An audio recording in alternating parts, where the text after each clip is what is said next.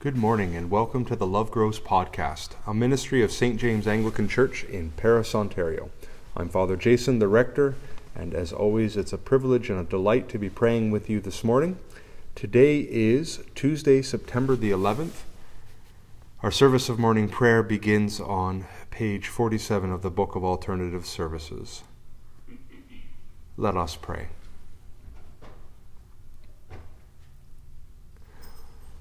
Lord, open our lips, and our mouth shall proclaim your praise. O God, make speed to save us. O Lord, make haste to help us. Glory to the Father, and to the Son, and to the Holy Spirit, as it was in the beginning, is now, and will be forever. Amen. The Lord is our light and our life. O come, let us worship. Together we say the Venite. Come, let us sing to the Lord. Let us shout for joy to the rock of our salvation. Let us come before his presence with thanksgiving and raise a loud shout to him with psalms. For the Lord is a great God and a great King above all gods. In his hand are the caverns of the earth, and the heights of the hills are his also. The sea is his, for he made it, and his hands have molded the dry land. Come, let us bow down and bend the knee, and kneel before the Lord our Maker, for he is our God, and we are the people of his pasture, and the sheep of his hand. O that today you would hearken to his voice. The Lord is our light and our life. O come, let us worship. The reading from the First Testament is from the book of Job. Job took up his subject again. Oh, that life was like it used to be, like days when God watched over me, when his lamp shone on my head and I walked by his light in the dark, when I was in my prime, when God's counsel was in my tent, when the Almighty was with me, my children around me, when my steps were washed with cream and a rock poured out pools of oil for me. When I went out to the city gate, took my seat in the square, the young saw me and drew back, the old rose and stood. Princes restrained speech, put their hand on their mouth. The voices of officials were hushed, their tongues stuck to the palate. Indeed, the ear that heard blessed me, the eye that looked commended me, because I rescued the weak who cried out, the orphans who lacked help. The blessing of the perishing reached me, I made the widow's heart sing. I put on justice and it clothed me, righteousness as a coat and turban. I was eyes to the blind, feet to the lame. I was a father to the needy. The case I didn't know I examined. I shattered the fangs of the wicked, rescued prey from their teeth. I thought, I'll die in my nest, multiply my days like sand, my roots opening to water, dew lingering on my branches, my honor newly with me, my bow ever successful in my hand. People listened to me and waited and were silent for my advice. After my speech they didn't respond, my words fell gently on them.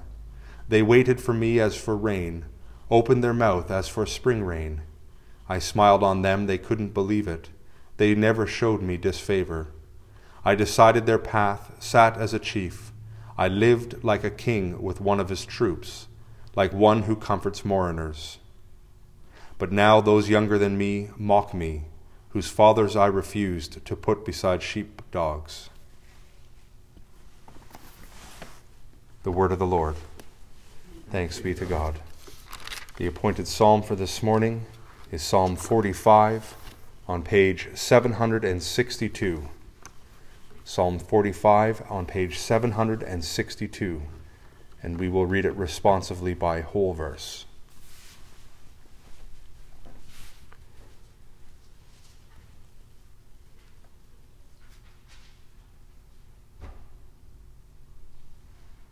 My heart is stirring with a noble song. Let me recite what I have fashioned for the King. My tongue shall be the pen of a skilled writer. You are the fairest of men. Grace flows from your lips, because God has blessed you forever. Strap your sword upon your thigh, O mighty warrior, in your pride and in your majesty. Ride out and conquer in the cause of truth and for the sake of justice. Your right hand will show you marvelous things. Your arrows are very sharp, O mighty warrior. The peoples are falling at your feet, and the king's enemies are losing heart. Your throne, O God, endures forever and ever. A scepter of righteousness is the scepter of your kingdom. You love righteousness and hate iniquity. Therefore God, your God, has anointed you with the oil of gladness above your fellows.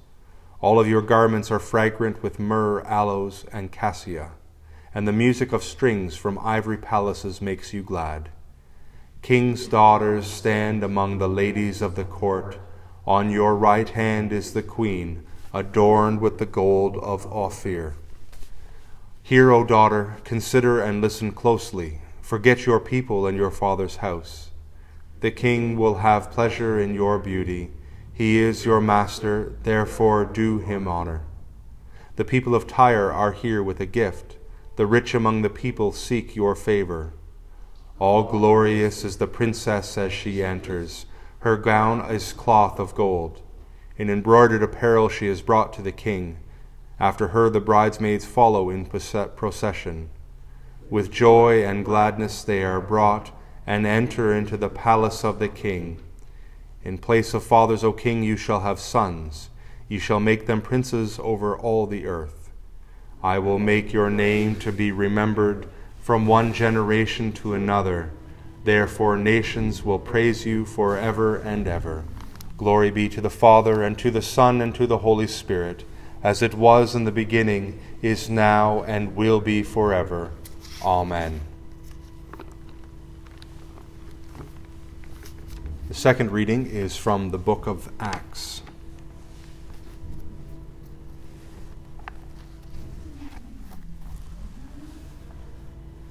Paul and Barnabas entered the Jewish synagogue in Iconium and spoke as they had before. As a result, a huge number of Jews and Greeks believed. However, the Jews who rejected the faith stirred up the Gentiles, poisoning their minds against the brothers. Nevertheless, Paul and Barnabas stayed there for quite some time, confidently speaking about the Lord. And the Lord confirmed the word about his grace by signs and wonders he enabled them to perform.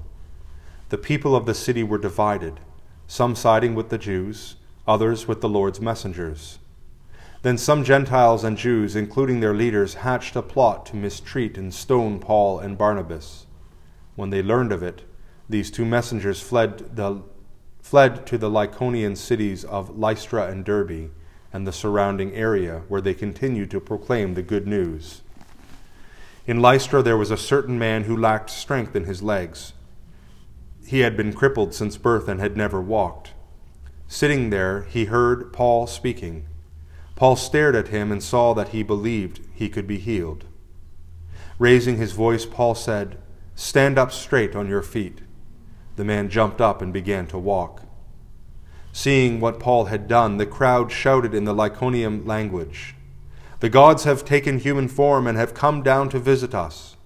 They referred to Barnabas as Zeus and to Paul as Hermes, since Paul was the main speaker. The priest of Zeus, whose temple was located just outside the city, brought bulls and wreaths to the city gates. Along with the crowds, he wanted to offer sacrifices to them. When the Lord's messengers, Barnabas and Paul, found out about this, they tore their clothes in protest and rushed out into the crowd. They shouted, "People, what are you doing? We are humans too, just like you. We are proclaiming the good news to you. Turn to the living God and away from such worthless things. He made the heaven, the earth, the sea, and everything in them. In the past, he permitted every nation to go its own way. Nevertheless, he hasn't left himself without a witness.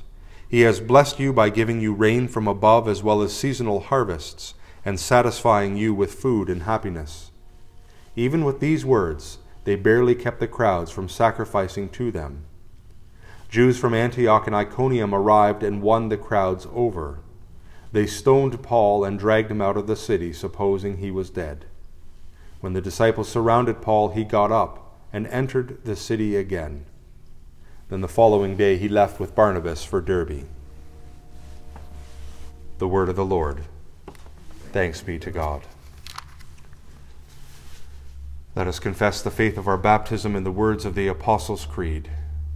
I believe in God, the Father Almighty, creator of heaven and earth. I believe in Jesus Christ, his only Son, our Lord. He was conceived by the power of the Holy Spirit and born of the Virgin Mary. He suffered under Pontius Pilate, was crucified, died, and was buried. He descended to the dead. On the third day he rose again. He ascended into heaven and is seated at the right hand of the Father. He will come again to judge the living and the dead. I believe in the Holy Spirit, the Holy Catholic Church, the communion of saints, the forgiveness of sins, the resurrection of the body, and the life everlasting. Amen. For our intercessions this morning, we will use intercession 9 on page 117.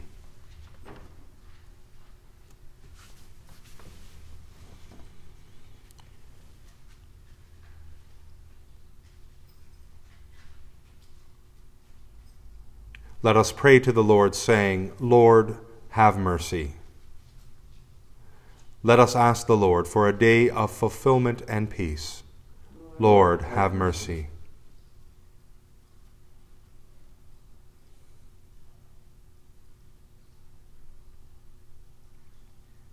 Let us ask the Lord to teach us to love others as he has loved us. Lord, have mercy.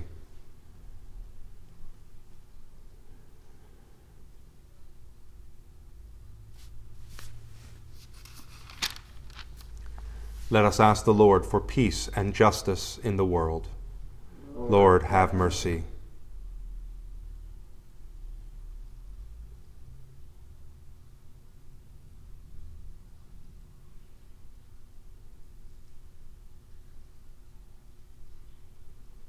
Let us ask the Lord to strengthen and relieve those who are in need. Lord, have mercy.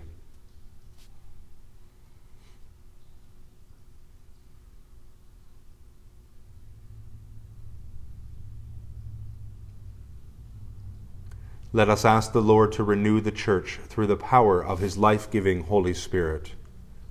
Lord, have mercy.